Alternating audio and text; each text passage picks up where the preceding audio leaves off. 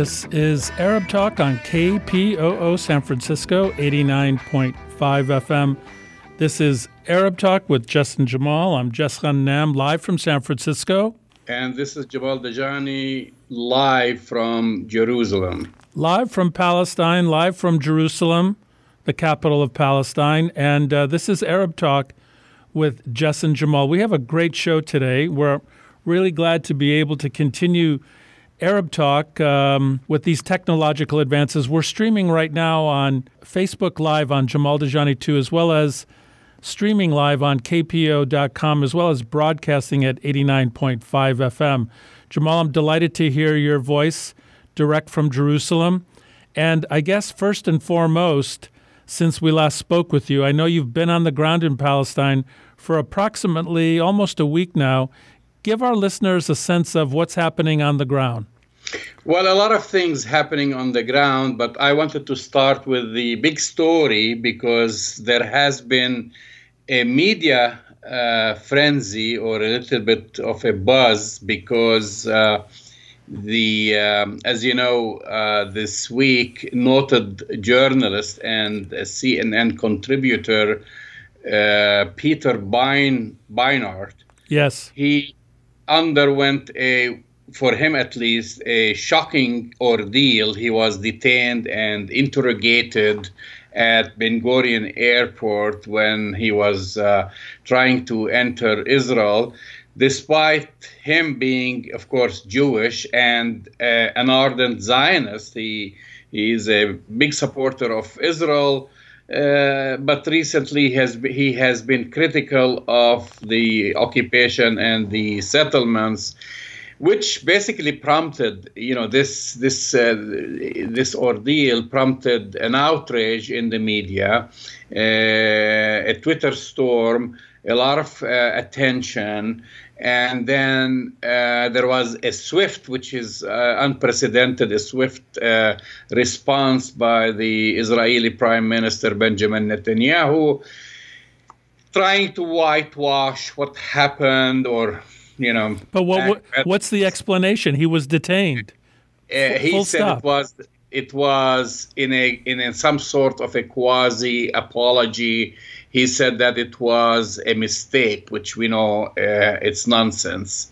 So there was, like as I said, a major outcry by the media. I'm sure you've read about it. Yes. It was published in the New York Times, it was on CNN, it was all over the news, and it got a lot of attention. And because he also tweeted about his ordeal and talked a little bit about his ordeal, which was good, right? How many hours was he detained, Jamal? I think he was detained for about a couple of hours, maybe up to 2 to 4 hours. I don't know the exact details. Right. And then this was followed shortly because, it kind of started encouraging people to talk about their ordeal. And then also the well-known author and also a former CNN contributor, Reza Aslan, also talked about an ordeal that he faced as he was crossing from Jordan into Israel. And he was detained, but he was detained and questioned and was separated from his family. He was threatened that he wasn't going to see his family again. And they were accusing him of incitement against Israel, asking him question, why do you hate Israel? And you're not going to see your family again, and so on. So those two stories, but most importantly, the story by Peter Beinart received all kinds of attention by the media. And of course, the question the question that asks itself really is, where have you been when thousands of Palestinians and Palestinians Americans get detained, interrogated, humiliated, and many of whom get deported. Exactly. They don't let them in the country. And if you recall, Jess, because recently I dug up, didn't take me much, an interview we conducted in 2015 with the local San Franciscan he's a priest. He was a deacon then, Deacon George Khoury, who was that's right. with the delegation from the Catholic Church from the San Francisco Bay Area. And just to give it some background, he was born in Jerusalem, and he was traveling through Ben Gurion, and he was, people can look up this interview. It's from 2015. I actually reposted it on our Facebook page, Jamal Dajani too, and you can listen to him, how he was interrogated, humiliated. He was basically imprisoned and made to pay for this cheap motel that they put him in, and then they've made him pay for his ticket. They took away his passport, had him handcuffed all the way to the plane, and then gave his passport to the flight attendant or the pilot, I'm not sure, and told them not to give him his passport until he reached his next destination. So he was actually thrown out of the country. So, where have you been?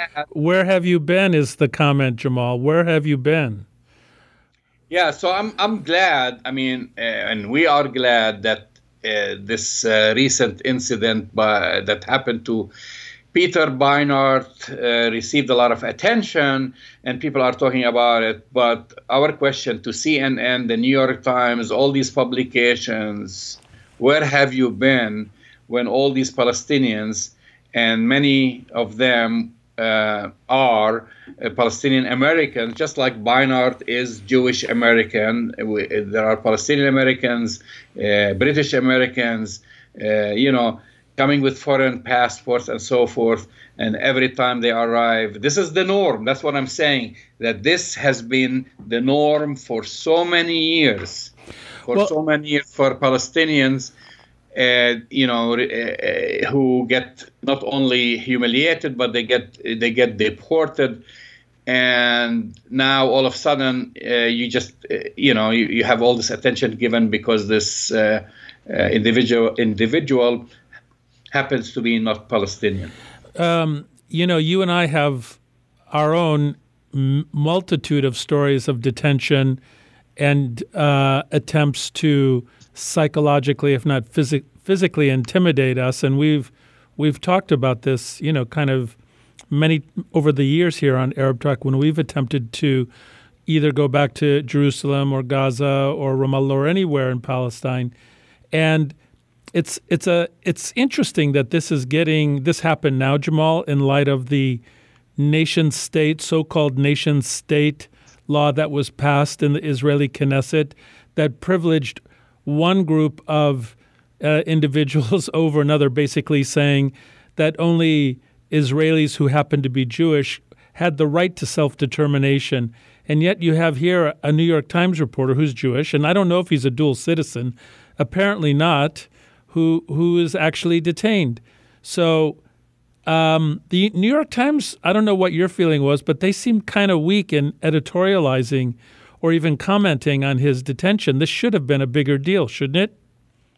Well, he is mostly, I don't know if he's a New York Times reporter. He's definitely a CNN contributor, and he is, of course, a contributor to the Forward. He's a columnist at the Forward. He might have published articles in the New York Times, but nevertheless, he's a well-known journalist. He appears on TV quite a bit, and he has been an ardent supporter, of Israel. And as of recently, like many Jewish Americans and other Jews across the globe, they have been critical of Israel because not only because of the recent law, but because of its heinous crimes against the civilians in Gaza and in the West Bank, and extrajudicial killings. Yes. And then, of course, most recently, this new apartheid law, which even some of those critics who used to defend Israel whenever somebody used that scary A word, they are using it now. I mean, you're hearing this not only from Israelis, but you are hearing it from Jewish Americans and others. And some people try to make it to kind of soften it a little bit and say, well, yeah, Israel is veering towards apartheid. No, it's not veering towards apartheid. It's been there. It is now. Yes. They've just put the final stamp on apartheid with this because they codified it really with this past law. And maybe no one is in denial except for Benjamin Netanyahu and his hardcore supporters, who are basically the settlers led by Avigdor Lieberman. But even Israelis themselves, many of them, they have expressed shame because of what had happened recently. And then, of course, you have the BDS movement and the BDS campaign. So there is also a panic within the Netanyahu establishment, and they have been targeting, we talked about that before, because earlier, I don't know if it's even been 2-3 weeks, they've deported someone, Ari Gold, right? Right, that's right. She's a member of Jewish Voice for Peace. That's right. And she's also, I don't know if she's the executive director with Medea Benjamin. I think co-executive director, yeah. Co-executive director. But anyway, she's of course a Jewish American, and she was detained and deported. So this is this what does it say? Because this is the new kind of evolution, if you will, or devolution, I should say, of the apartheid regime. Even though you're part of the club, being, let's say, a Jewish American, it doesn't spare you the ridicule, the oppression. Certainly, it challenges the right of any kind of free speech. I mean, we've known that if you're Palestinian, you don't have the right to free speech anywhere in historic Palestine right now. But this must be a bit of a wake-up call for Mr. Beinart. I don't know. I read his initial response and his kind of reaction to things, but has he written anything more recently about this impact? I mean, it really deserves quite a bit of discussion.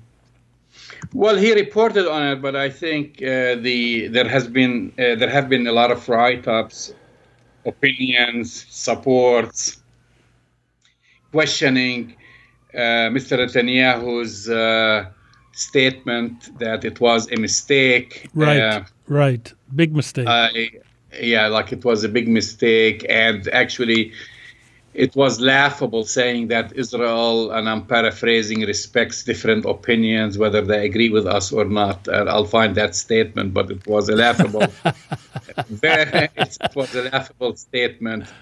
We know that that's not the truth. And I earlier mentioned, actually, it's Ariel Gold. I said Ari Gold, and she's the national co-director of Code Pink. I should add. And she herself, she was deported, and she herself had recently written an article also in response to what happened. In response to Mr. Netanyahu. About his damage control statement, and the title of the article, "Was it a mistake when Israel banned me, Bibi?" That's her article. That's funny. She talked about her. She talks about her experience, and again, she was questioned by the Shin Bet. So you have her. She's a high-profile person also as well, and this happened just like 3 weeks ago. You have Peter Beinart. Then you have Reza Aslan, who was not only detained, but he was threatened with physical harm or separation from his family, and telling him he's never going to see his family again. Also, I forgot to mention a few weeks, or a week or so after Ariel Gold was deported, the Jewish philanthropist Meir Koplow found also himself detained and questioned at Ben Gurion and interrogated because they found in his suitcase, Jess, a pamphlet titled, and actually I know the publisher, it's a pamphlet is called This Week in Palestine, which is really a non-political publication. No, it's like events going on in Palestine during that week, like art shows. Exactly, cultural. Art. They have it at the hotels. They have it at the hotels. We've had the publisher as a guest on our show before that. So they found this publication in his suitcase. And I should say, Meir Koplow, he self-identifies himself as a Zionist and an ardent supporter of Israel. And he participates in a program called Encounter, a program that brings Jewish American community leaders to Israel to meet, with people on the ground. Of course, raises a lot of money. Then also earlier in August, Jess, the Shin Bet detained Simone Zimmerman and Abby Kirschbaum at the Israeli-Egypt border crossing when they were leaving from a vacation. And both of them work with Israeli human rights organizations, an Israeli human rights organization called Gisha. Yeah. So they were also questioned for 3 hours. And the first question they asked them, why did you come here to work with Palestinians? Why not with Jews? That's one of the questions, So, and they were interrogated and asked questions. Like Reza Aslan, he was talking about, they asked him to give them the names of all the journalists he knows, all the Palestinian journalists he knew, and everyone that he was supposed to meet with, and so forth. So I've cited at least 5 now incidents, and I'm sure we can remember more. Those are the high-profile incidents. So there is a panic. In a way, there is the implementation of this apartheid law, and somehow the Shin Bet feels emboldened.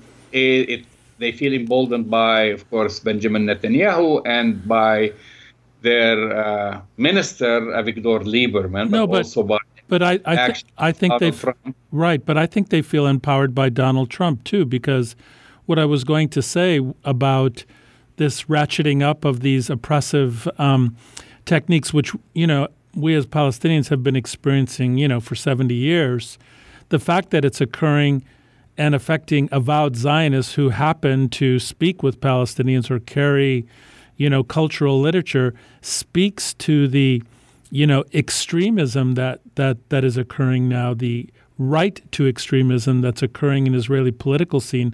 But also, and I think, this is playing out in parallel to what's happening here in the United States with the rise of Donald Trump and his, strongman dictator perspective on, world affairs. He's giving the Israelis cover to do all these things.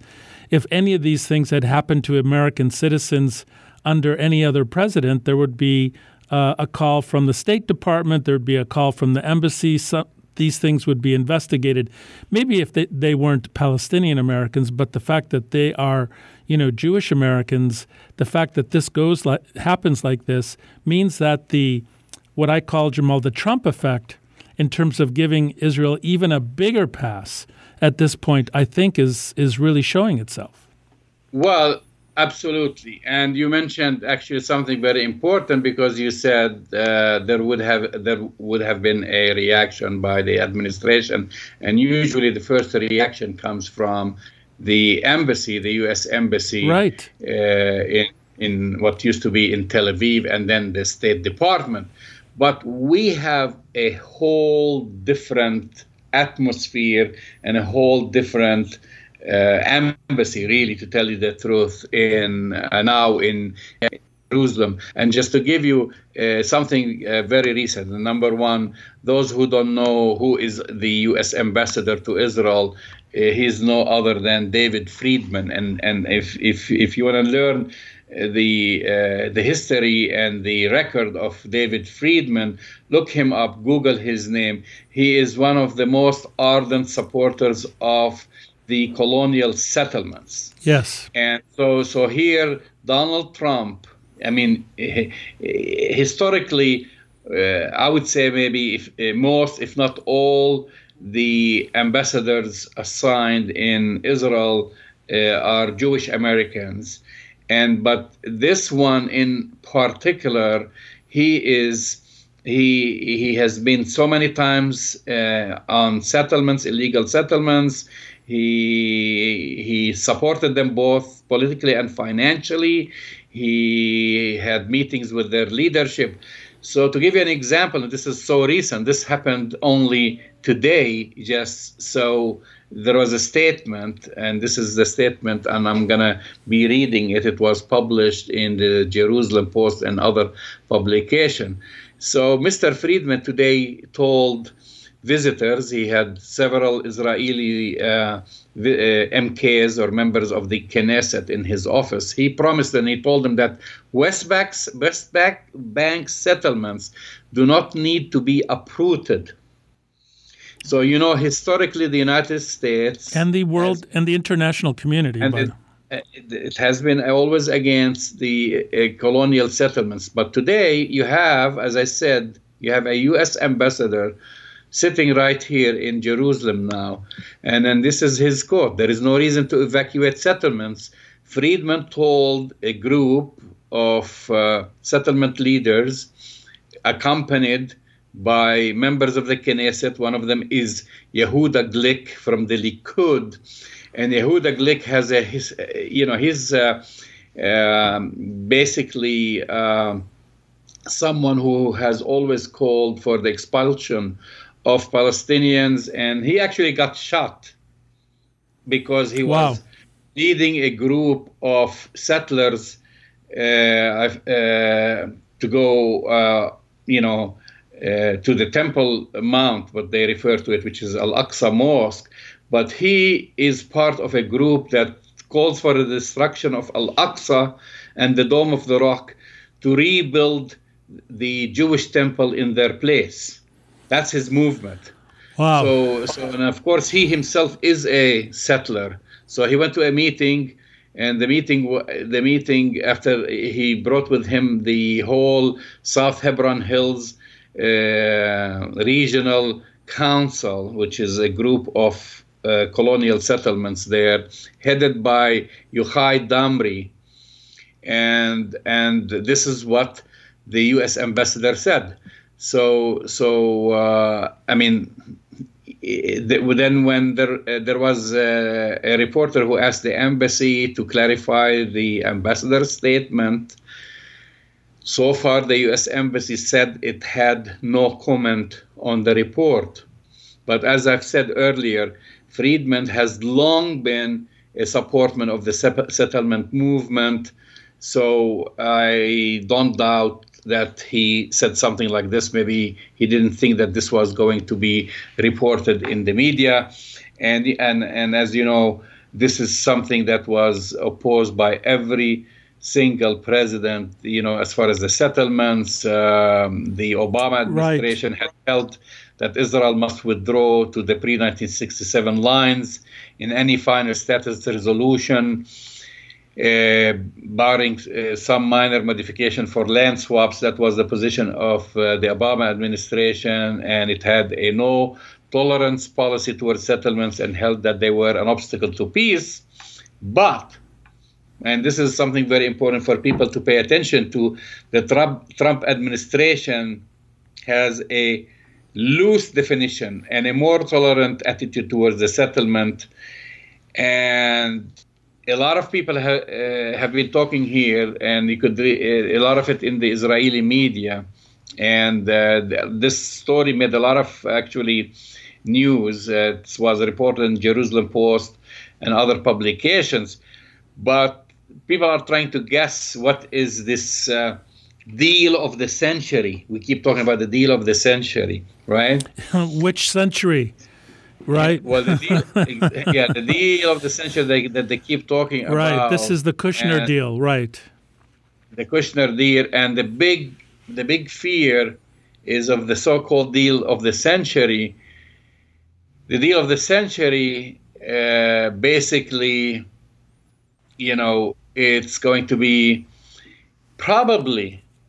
it's going to probably support the settlements or keeping the settlements at least in Area C, which is No, I think, Jamal, which is most of the population of the settlers. You're talking about right, but I think 600,000 of the 800,000. Exactly, but I think you're being too open-minded about this. The deal of the century really is no change to existing settlements, room to grow existing settlements, no change in the illegal status of stealing Palestinian land in Jerusalem.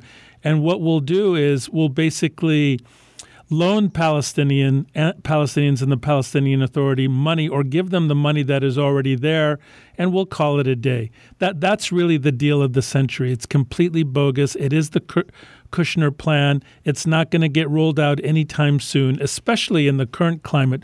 But I do believe, Jamal, and I want to get your hunch about this, just in terms of the kind of dynamics between, kind of Israeli politics and what's happening here in the States. I mean, Donald Trump is spending so much time trying to defend himself and deflect what's happening with the Mueller investigation right now. I think the Israelis are kind of seeing that his tenure as president may not last, certainly not past the 4 years, and who knows if it's going to be shorter.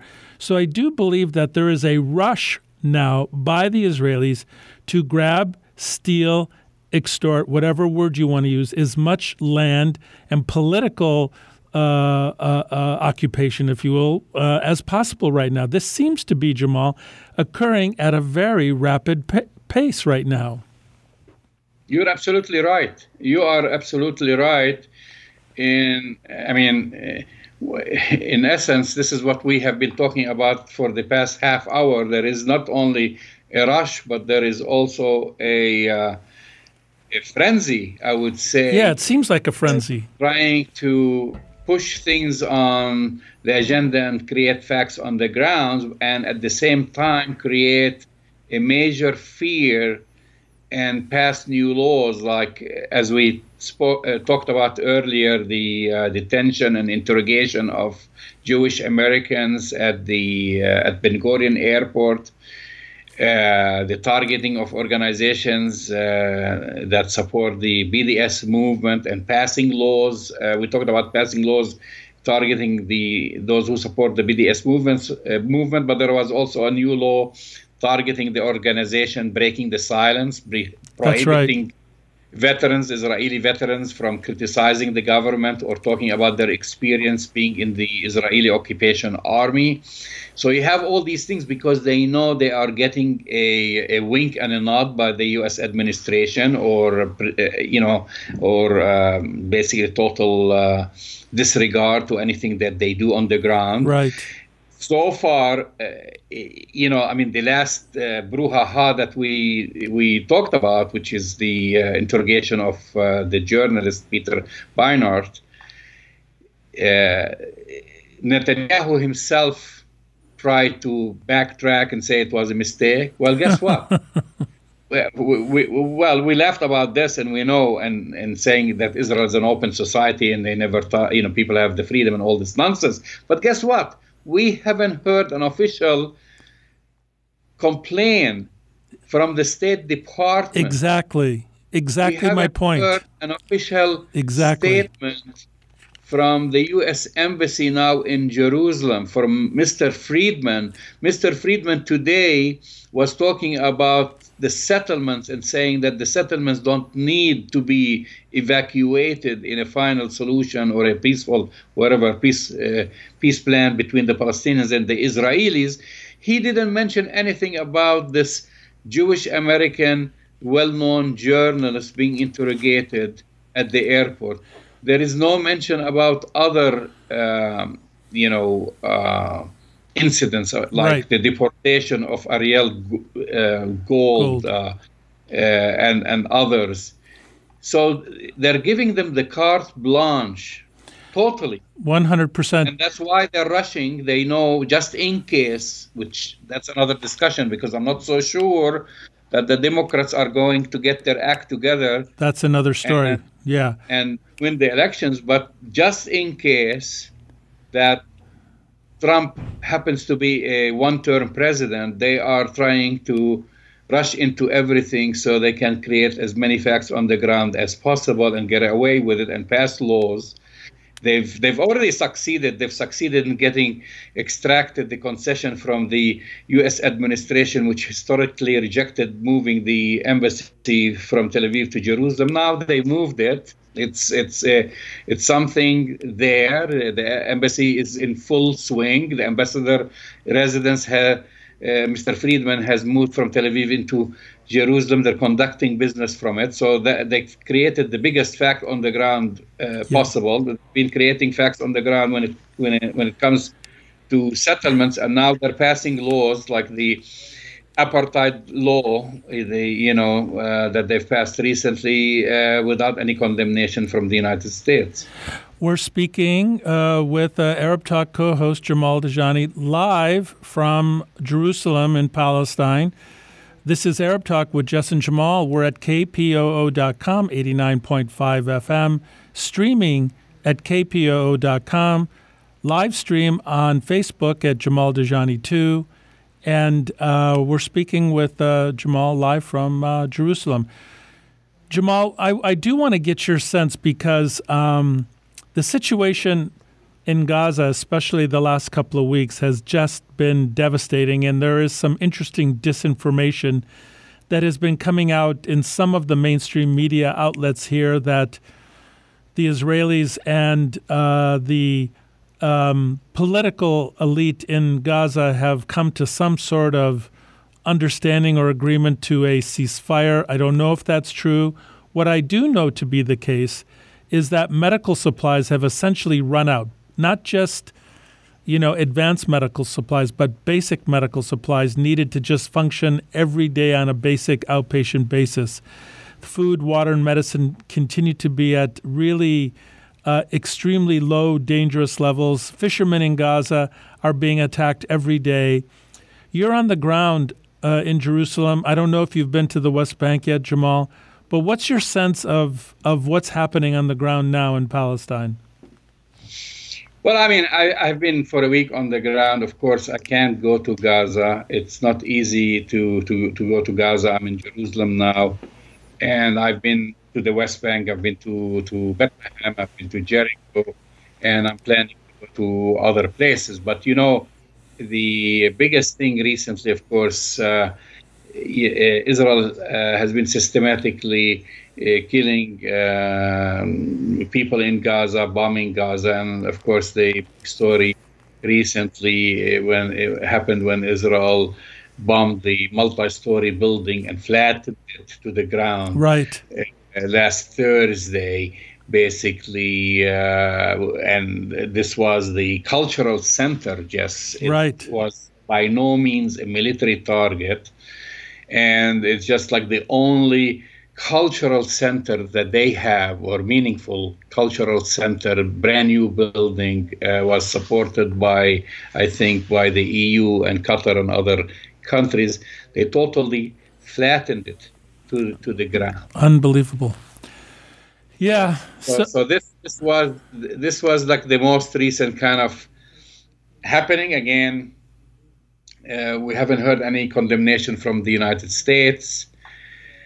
This was a landmark in Gaza. It held a theater, a library, offices for artistic associations inside the center.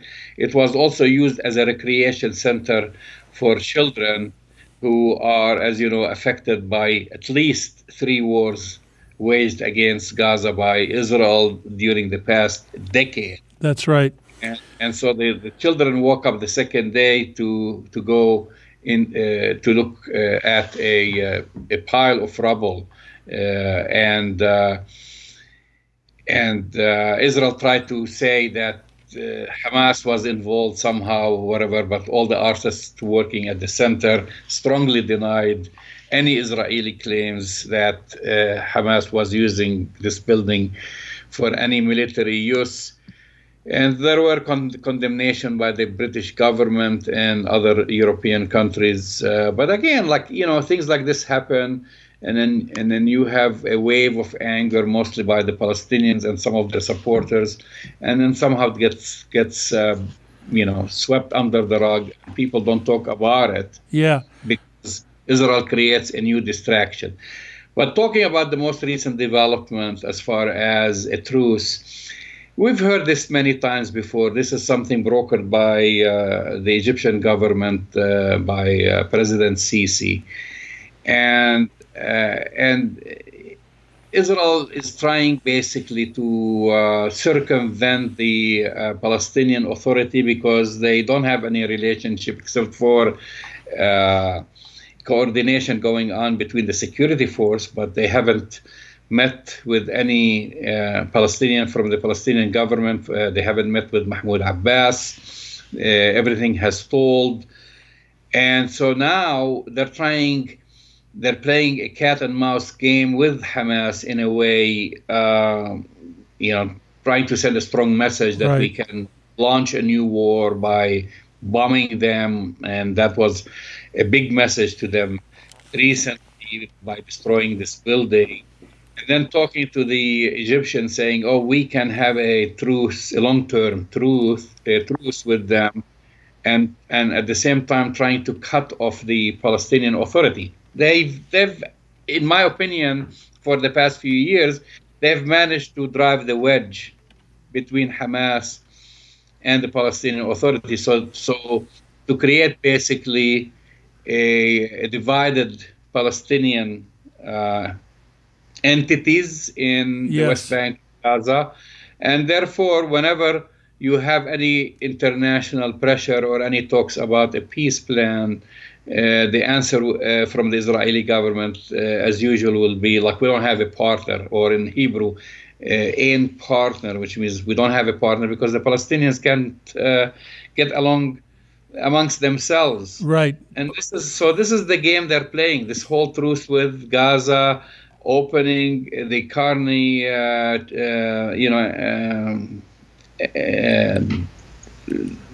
entrance into Egypt to allow few goods through it for a few days before the Eid, which is coming up. As you know, Eid al-Adha will begin here on Tuesday. Yeah, the 20th. So they're trying to make few little gestures, and then in a week, this will be all. This whole agreement will collapse. I guarantee that. This is Arab Talk with Jess and Jamal. We're at 89.5 FM. This is Jess Ghannam live from San Francisco, and we're speaking with Jamal. He's live from Jerusalem. And Jamal, one of the things that I want you to give some insight to our listeners who may not be able to fully appreciate it is that you're in Jerusalem, and the consistent, chronic erosion and attempts to steal Palestinian land in Jerusalem.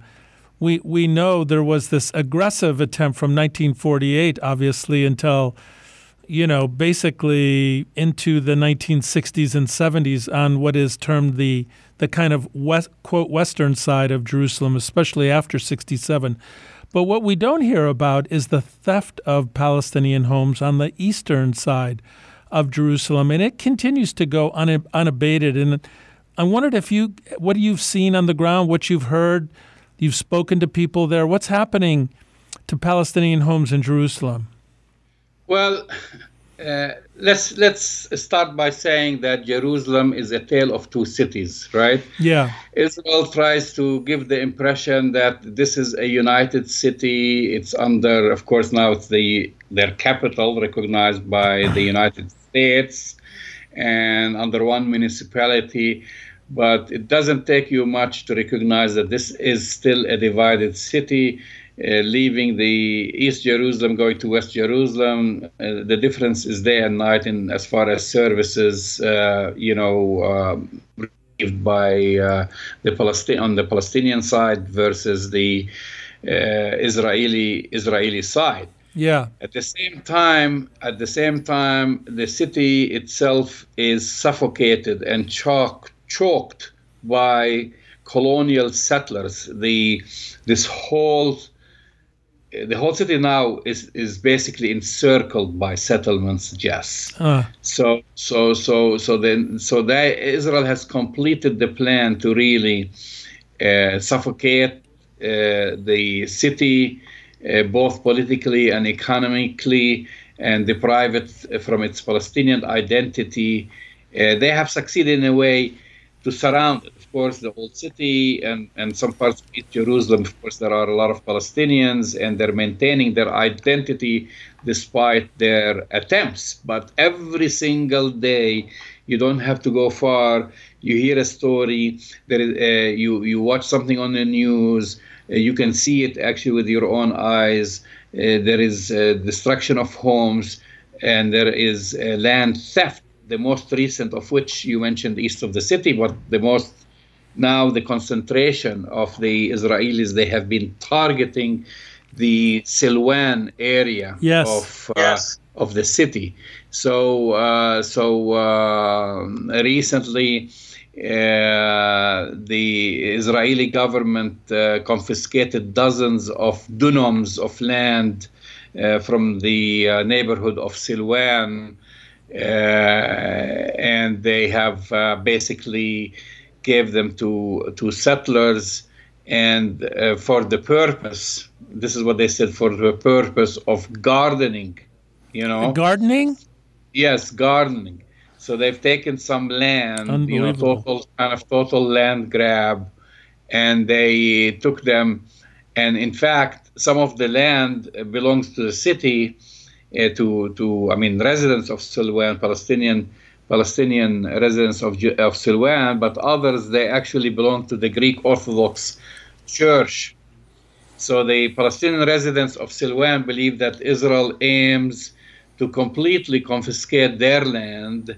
Of course, they have been appealing it to the Israeli authorities, but to no avail. They have taken some land, and they say they needed it for open space and national parks. And national parks really mean this is a way to help them annex more Palestinian lands to maintain Jewish majority in occupied East Jerusalem under the pretext of being built for recreational purposes. So there is a concerted effort now to really take over this entire neighborhood of Silwan. This Silwan neighborhood has been seeing a major influx of Jewish settlers there. And it's not a big area. When you hear me talking about it, you think it's a big neighborhood. It's not a big neighborhood. Just there are currently 8 illegal colonial settlement outposts in Silwan. 8? 8. Unbelievable. 8. They take over like a couple of buildings, and they declare a settlement or an outpost. So they have now currently 8. And this is not something new. This started in 2004. Yeah. Little by little. Right. Started by the takeover of 2 homes. And now little by little, they're taking over this entire neighborhood. So one of the other areas, Jamal, that we don't hear much about is, the economic occupation of Palestinian businesses in Jerusalem. And I know that the last time I was there, I was devastated to see just the lack of business that traditional Palestinian businessmen and women have been having in Jerusalem for, I don't know how many generations and how many decades and hundreds of years, but the lack of economic prosperity maybe that's even too big a word to use, I know, but just economic viability for Palestinian businesses in Jerusalem. What's been your sense since you've been there? Well, it's a little bit different. I mean, certainly, as I've mentioned earlier, Palestinians in Jerusalem are getting suffocated, and they are basically both politically and economically. And they're losing a lot of their neighborhoods, especially in the old city. We also are seeing more and more Jewish settlers moving into Palestinian homes. In the old city? In the old city, some has been done forcibly, and others, unfortunately, through shady deals by the Greek Orthodox Church and other agents, who are working on behalf of the Israeli government. So in a sad way, there are also other groups who are working against the Palestinians within their own city. The economy, in a way now, like I'm now in the summertime, and actually Jerusalem is full of people. They have a lot of tourists. I've seen more tourists coming to the old city, and of course, the Israeli side gets the lion share. So before Israeli tour operators, they always make sure to fill their own hotels and restaurants and wherever, and then they bring them to the old city. But we also have religious tourism. In the past, we used to get a lot of tourists during the Christian holidays, during Christmas and Easter from Europe, from Greece and other countries. And we're seeing this, believe it or not, now we're getting also Islamic tourism, which is when initially most tourists from Muslim countries used to boycott coming to the city under Israel. Of course, they used to come during the Jordanian time. Right. But now you have tourists coming from Turkey and other Muslim countries. So during, like next week, we have Eid al-Adha. The city is full. And so on the, just like I don't specialize in the economy, and I haven't, to tell you, interviewed people, but I see people are doing a lot of business. The markets are full, and they have both local and foreign. But that's different from the Israeli pressure and the high taxes that they have to pay to the Israeli government as well. Jamal, we only have a few minutes left, and it's been great hearing about what's happening on the ground in Palestine. I'm just going to switch gears a little bit because of what you just said. And we haven't had a chance to talk about U.S. domestic issues so much because we've been focusing a bit more on the international scene. But one of the things that's happened in the last week or so has been tariffs that have been introduced against the Turkish economy, and there has been a earthquake of political shakeup going on in terms of U.S.-Turkish relations, and it's been really interesting to see that. So I'm kind of curious, given how the Trump administration and the Netanyahu administration are in lockstep, have you been hearing anything about what's happening in terms of Turkey and what's happening now?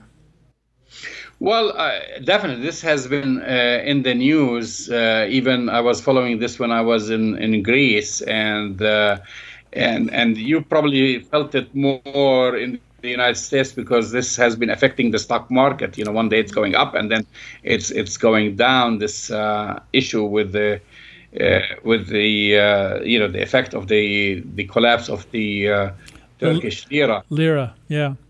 But I think today things have changed, and also the statements that Erdogan has been making, saying that they want to move on from reliance on the dollar.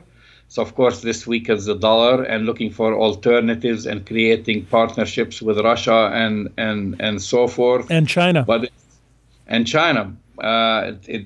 There is fear, and I felt it more when I was in Europe because the for, of course, people coming from the United States, this was good news. The euro was slipping, and so the dollar was stronger when I was in when I had to change from a dollar to the euro.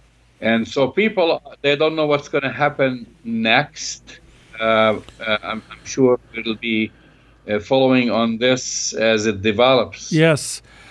You've been listening to Arab Talk with Jason Jamal here on KPOO in San Francisco. We're at 89.5 FM. We're streaming live at live stream on Facebook at Jamal Dajani 2. We're also streaming live at kpoo.com. And, of course, we're broadcasting at 89.5 FM. Thank you, Jamal. We know it's late for you. It's a few minutes before 1 a.m. in the morning. We always appreciate your ability to give us these live updates. And I know we'll be speaking with you again next week live from Palestine. Any last words?